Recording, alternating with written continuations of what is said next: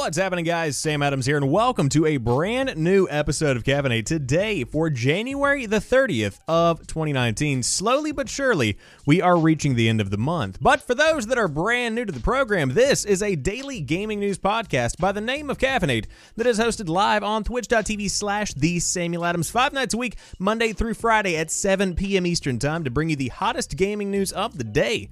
And then, of course, after the show has concluded, it's then ripped down and put up on YouTube and also podcast services around the world if you are more into the audio version of things. But with that being said, I'm glad you have chosen to spend your time watching/listening to this podcast here today or tonight, whenever you might be listening to it. However, with the introduction out of the way, what are we going to be talking about today? First off, Xbox Live hits 64 million active users. That is a large number of people. Now, on top of that, Metro Exodus' timed exclusivity deal, as we've been talking about pretty much the entire week, was Koch Media's decision, says THQ Nordic. So a new fold in the story that we have been covering pretty intently. A new Overwatch map, Paris, has officially gone live in the PTR. On top of that, the latest Fallout 76 patch has reintroduced several bugs into Bethesda's growingly painful release of a multiplayer Fallout game. However, one that has improved drastically over the past few months. Now, if you are on the PlayStation 4, then PlayStation's PlayStation Plus selection for February of 2019 has been revealed. Players have protested the Metro Exodus exclusive. I'm going to move this story up. By review bombing the series on Steam, a new humble PS4 bundle gets you Grim Fandango, Killing Floor 2, and even more games on the dirty cheap. And of course, today is the last day for the Nintendo Wii Shop. The Colossus, the Goliath of the gaming industry, is officially closing down as of January the 30th of 2019, or I believe actually 31st potentially. We'll talk more about that whenever we get to that specific article. But again, if you are brand new to the show, I appreciate you listening/watching, and without further ado, let's go ahead and dive into it. First off, Xbox Live hits 64 million active users. Xbox Live now has 64 million active users, up 8% from the same time last year, Microsoft noted in its second quarter 2019 earnings report released on Wednesday. The news comes alongside news of a 12% revenue jump, which includes an 8% increase in gaming revenue, again as compared to the same time last year for the company. Microsoft also announced that its Xbox subscription and services revenue was up 31%, and I would guess that's primarily due to the success of Game Pass. Microsoft's gaming financials weren't all that positive, though. The company said its hardware sales dropped by 19% compared to the same period last year when the Xbox One X was released. Microsoft did not release figures for how many Xbox One consoles it did sell, something it stopped doing nearly 4 years ago. In November of 2014, the company said it sold 10 million Xbox Ones. A bit more insight was gained in January 2016 when Electronic Arts noted in an earnings call that about 18 million to 19 million of the new consoles have been sold. In October 2015, Microsoft announced it would no longer be releasing numbers for how many Xbox Ones were sold. The company later told Variety that it now uses a different key metric for success. Quote, "We are continuing to look at engagement as our key metric for success and are no longer reporting on total console sales," a spokesperson told Variety in 2018. And so what you have here is the incredible success, the continued incredible success of Xbox Live. Now, whenever I think about Xbox Live numbers, I think about the overall amount of users on the platform, but what this specific number is talking about is the amount of active users. Now, what exactly is defined as an active user here is still kind of up in the air. Is that a account that's been used within the last 6 months? Is it within the last 5 years? What exactly are the parameters of an Xbox Live active account? But even that to the side, 64 million active users with whatever gauge that's actually using is still a very impressive figure when it really does come down to it. My question, of course, as everybody is probably wondering, at least to some degree, how many Xbox Ones have been sold, especially since they stopped reporting numbers, and that's really kind of a big up-in-the-air question mark right now, because you do have the release of not only the Xbox One S, but also the Xbox One X. And of course, the X is the most powerful console on the market right now, even if it doesn't have some of the biggest name games of this generation, such as God of War, The Last of Us, if you really want to dig back into a deep section of the gaming history for this gen. But with all that being said, I think that Microsoft is still standing financially sound.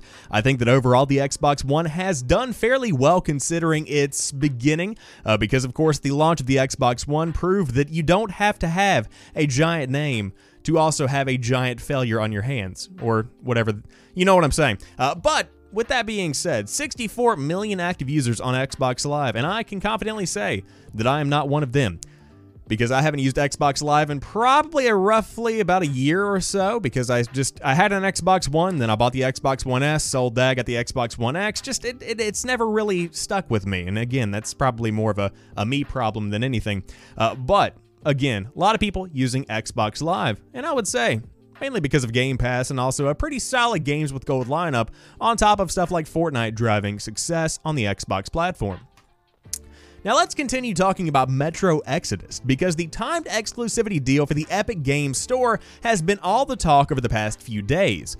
However, that doesn't seem to be on the development team or even THQ Nordic, but instead Koch Media was the main deciding factor here. THQ Nordic has issued a statement regarding Metro Exodus PC being a timed exclusive on the Epic Games Store. Koch Media was the sole decision maker regarding Metro Exodus on PC being a timed exclusive via the Epic Games Store. This is according to THQ Nordic, which purchased Koch Media in February of 2018, a year ago almost to the day. The purchase included distributor Koch Media, including its publishing label Deep Silver, who owns the Metro, Dead Island, Saints Row, and Time Splitter IPs. Koch Media purchased the Metro IP during THQ's liquidation back in 2013, and since it continues to operate as its own entity and owns the IP, THQ Nordic pretty much stays out of the way entirely. Quote, "The decision to publish Metro Exodus as a timed Epic Store exclusive was made entirely on Koch Media's side, as Metro is their intellectual property," said THQ Nordic. "They are a sister company of THQ Nordic, which is the reason why we can and will not comment on this matter." In the statement, it also touched upon future timed exclusives, which it will not rule out.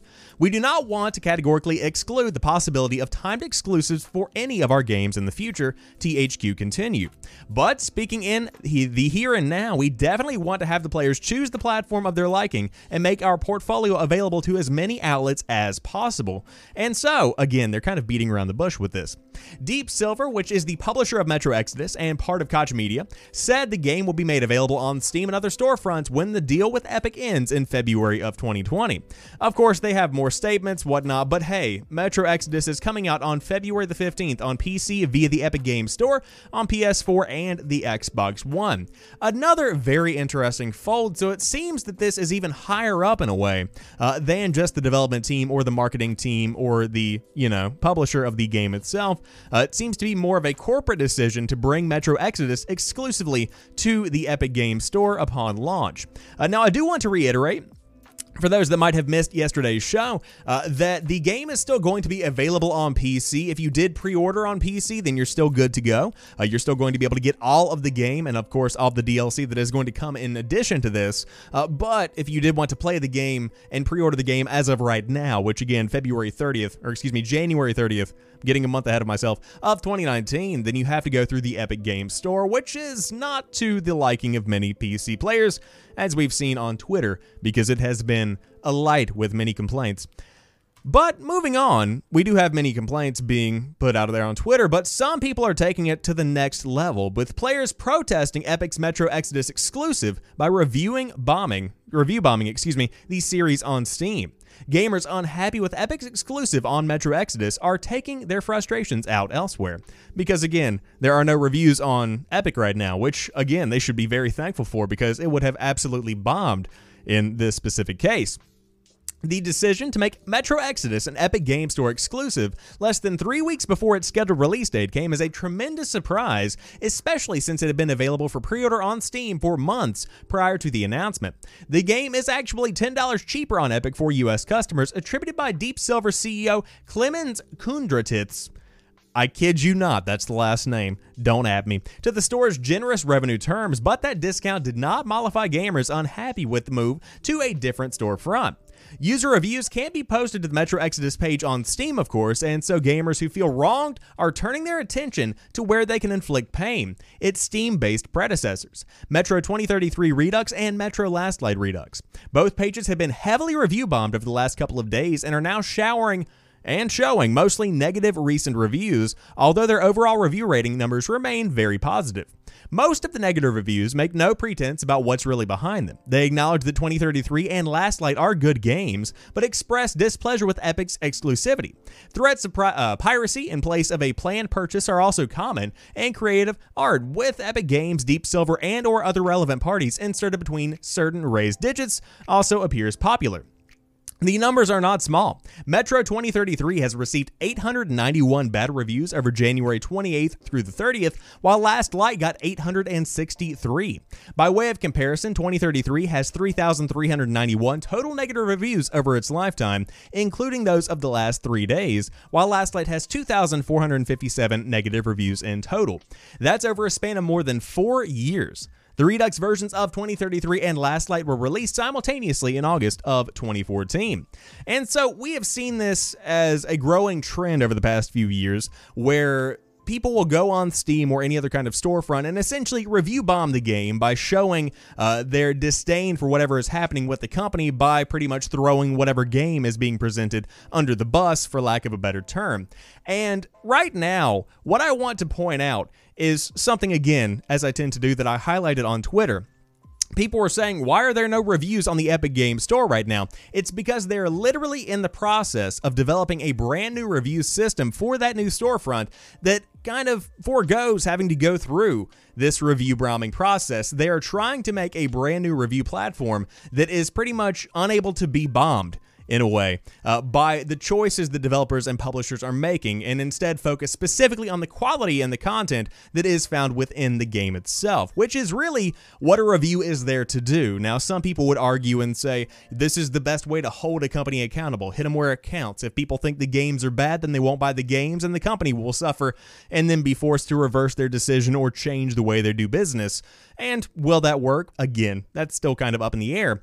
But what you need to know is that 2033 and Last Light are not bad games by any stretch of the imagination, but it does seem that there are a couple of people, and by a couple I mean hundreds and hundreds of people, that are review bombing these older games because of the fact that, hey, the new one's going to be coming out on Epic Games Store just 1 year before it comes out on Steam officially.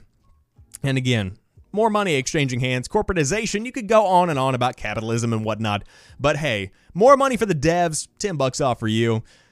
Again, I'm still going to be on the side of Epic Games because the launcher's free. It's free and it's better than Steam. No, it's not as fleshed out. And again, this is all just my opinion. Trust me, I've been seeing your comments and your dislikes on YouTube. It's perfectly fine. I understand. But if you're not into Metro, which I know that many people aren't, Blizzard has unveiled a new Overwatch map by the name of Paris, going live in the Overwatch PTR today. Cool stuff. Blizzard Entertainment is rolling out a brand new map for Overwatch today on the game's public test servers. The map, known simply as Paris, is available right now on PC players for Overwatch's PTR. Paris is an assault-style map, meaning teams are tasked with either capturing or defending a pair of points. Paris will be playable in quick play and competitive mode matches. Via an official statement, Blizzard highlighted the map's, quote, narrow streets and corridors and locations like the Seine River, Cabaret, I can't read today. Patissieri, Galand. What are these words? And Maison Murad. Oh, God, I'm screwing all this up. Described as, quote, a grand palace hosting a gala in the heart of the city. Paris is the first new map to hit Overwatch since Busan, which was released in September 2018. It's also the first new assault map since Horizon Lunar Colony, which Blizzard released in June of 2017.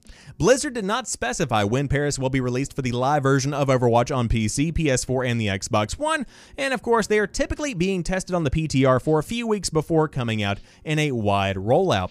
And again, I apologize for the pronunciation of all of these new complex foreign terms that my little small brain is not familiar with. But essentially, imagine Paris. Imagine the luxurious architecture and the beautiful cafes and all the Paris shit. That's pretty much what you can expect from the new Overwatch map. So I think my main comment here is they haven't released an assault map since Horizon Lunar Colony, which was released when I was still actively playing the game, meaning that's been a long time. So if you do want to dive in and check out the new assault map, then by all means you can dive into the PTR, see if it is something you might be interested in for your playtime. But right now, I suppose I'm just shocked that it's taken this long to get yet another Assault map. However, new content is always good, especially when the game has gotten a price drop recently, and on top of that, it's totally worth the original asking price as well. Because Overwatch is a solid game. But speaking of a game that is growingly solid, the latest Fallout 76 patch has reintroduced several bugs. Because war never changes. Fallout 76's desperate survivors cannot catch a break, unfortunately.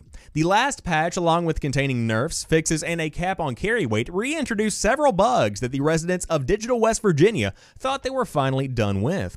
The returning issues include heavy bobby pins that should explain why you might log in and find yourself unexpectedly over-encumbered, as well as the item duplication bug originally fixed by Fallout 76's last patch of 2018. At the top of the Fallout 76 subreddit, GX Kids post highlights some of the issues, and while Bethesda has yet to respond to it, a Bethesda community manager has replied to others saying that the devs have been made aware of the issues. Despite the laundry list of old problems, there has been no official announcement on fixes. Updates sometimes introduce new and unforeseen issues, but the frustration is understandable when players can't even escape last year's bugs. Since launch, mistakes like forgetting to update nuclear launch codes for the new year and some bad merchandising have dominated the discussion around the game. It's increasingly difficult to imagine Bethesda being able to save the game from all of its existing issues. And again, the author says, I tried to play again earlier this month, but it crashed after about 30 minutes and I lost a bunch of quest progress. As much as I'd quite like to wander around West Virginia and find fetching hats, I don't believe he's going to be rushing back anytime soon.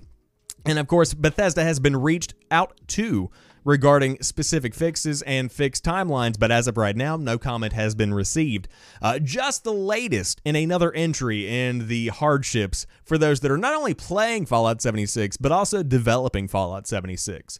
And I think that's really what I want to talk about here is Fallout 76 was a experimental style game to begin with because it was the first time that anything on an online multiplayer large-scale level has been done within the Fallout universe, and with that came a brand new developer team that was working to create this online multiplayer Fallout haven. And in a lot of ways, they've succeeded. You know, it does exist. You can play the game. It is real, and it is a cool vision at the very least.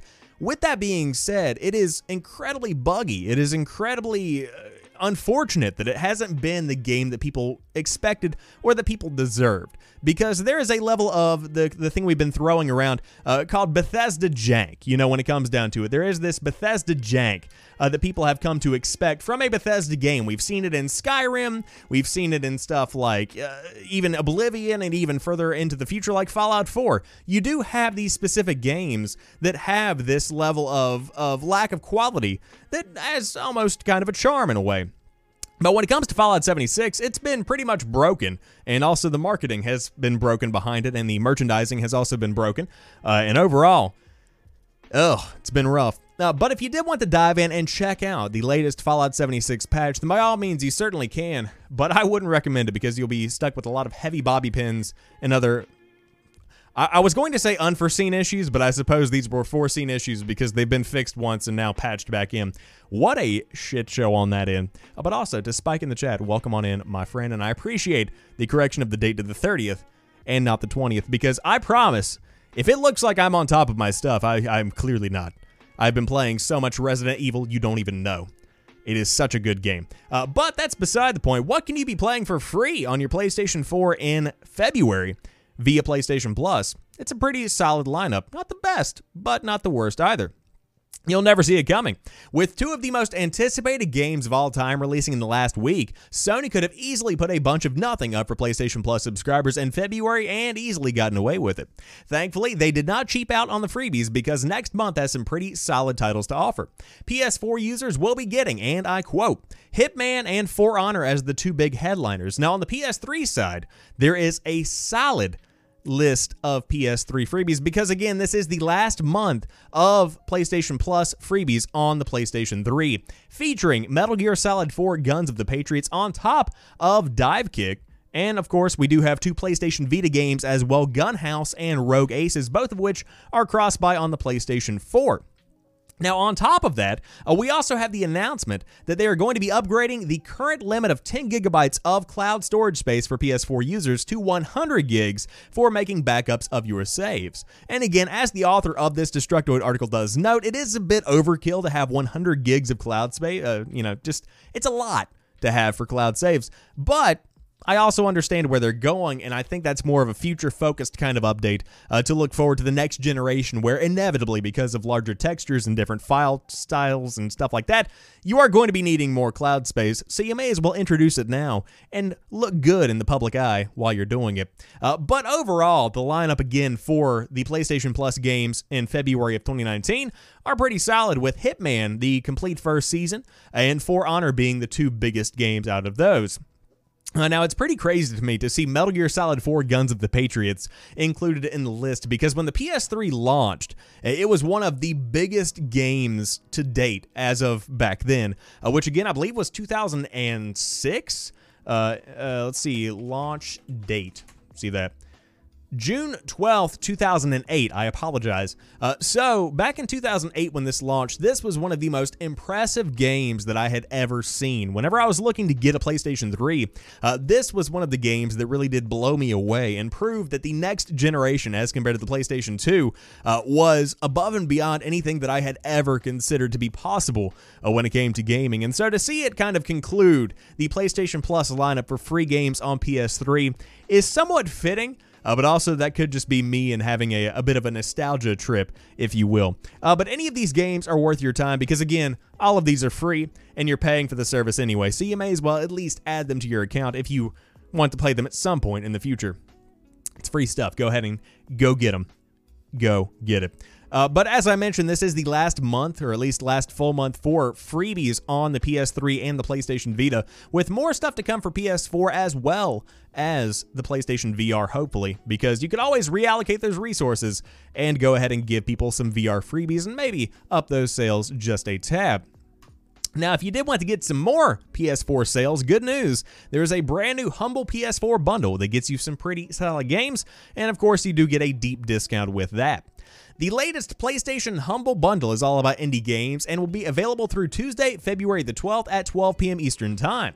Unlike the narrowly themed PS4 bundles of the past, this one features games from a variety of publishers, hence the unlikely combination of Grim Fandango, Killing Floor 2, and the Talos Principle. Here are the games being offered, sorted by how much you need to pay to get them.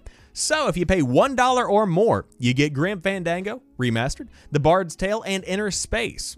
If you want to pay more than the current average of $9.99, or 94 cents, excuse me, you can get Layers of Fear, Wasteland 2 Director's Cut, The Talos Principle, and Broken Age as well. And for $15 or more, you can also get Killing Floor 2 and Shadow Warrior 2, which is very solid indeed. As a bonus, you'll also receive the soundtracks for Grim Fandango, Inner Space, Layers of Fear, and Broken Age on top of the games themselves.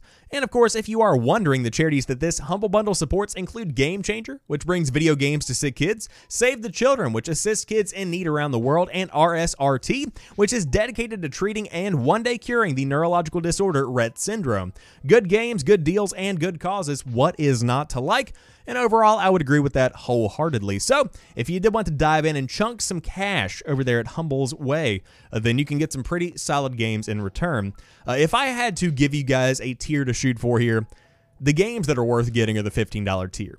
Killing Floor 2 and Shadow Warrior 2 are fantastic first-person shooters. I would highly recommend both of them. But on top of that, even just giving $1, if you have a YouTube channel or a Twitch stream, you want to give some giveaways in, then by all means, go ahead and pick it up. Your dollar literally helps kids that are sick, and you get 3 pretty awesome games. But overall, it's your money. Use it when you need it.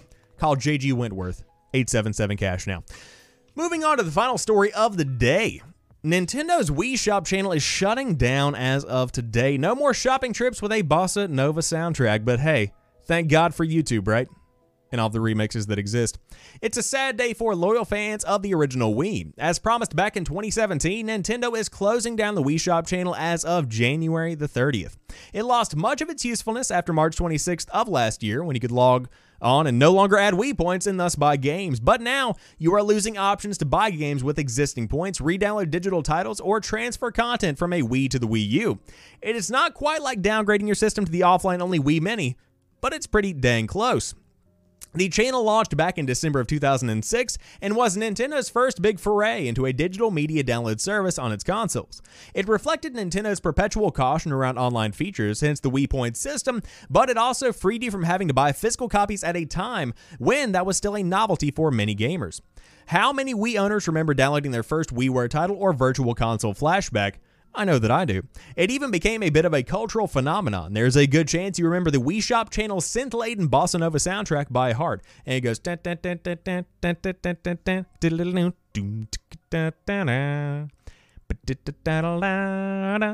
Podcasting is my favorite thing to do, and I can't believe that I'm doing this on the show. You probably won't waste any kind of nostalgia for too long if you own a Wii U or a Switch. The channel's successor, the eShop, is clearly an improvement with direct purchases and a catalog that includes more of the games you see in retail stores.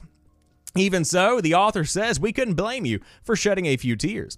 While the Wii enjoyed one of the longest runs in console history, you can still buy new games for it. It is that much closer to fading away. However, I will say Just Dance 2019 is actually out right now for the Nintendo Wii. Strange to say, but hey, it is what it is. But if you did want to dive in and finish out those Wii points, then by all means, you can totally dive in and, I guess, pick up some stuff until the end of the day. But until that time does come, the end of the Wii. Rip, dude. Freaking rip. But overall, that is the end of the podcast as Decky slides in with the day off visitation. But if you are brand new to the show, again, I appreciate you checking out the show, and you can always drop a like on the YouTube video if you did enjoy it. But the podcast service is up right now on anchor.fm/Samuel Adams. Find the platform of your choice, and the show will be there momentarily. But hey, I appreciate you guys for being here. I love you very much, and I apologize for the kind of scatterbrained style of the show lately. I've been dealing with a lot of things in the background, but we're still going to make it on through. But I'll talk to you guys soon. Enjoy the rest of your night, and peace.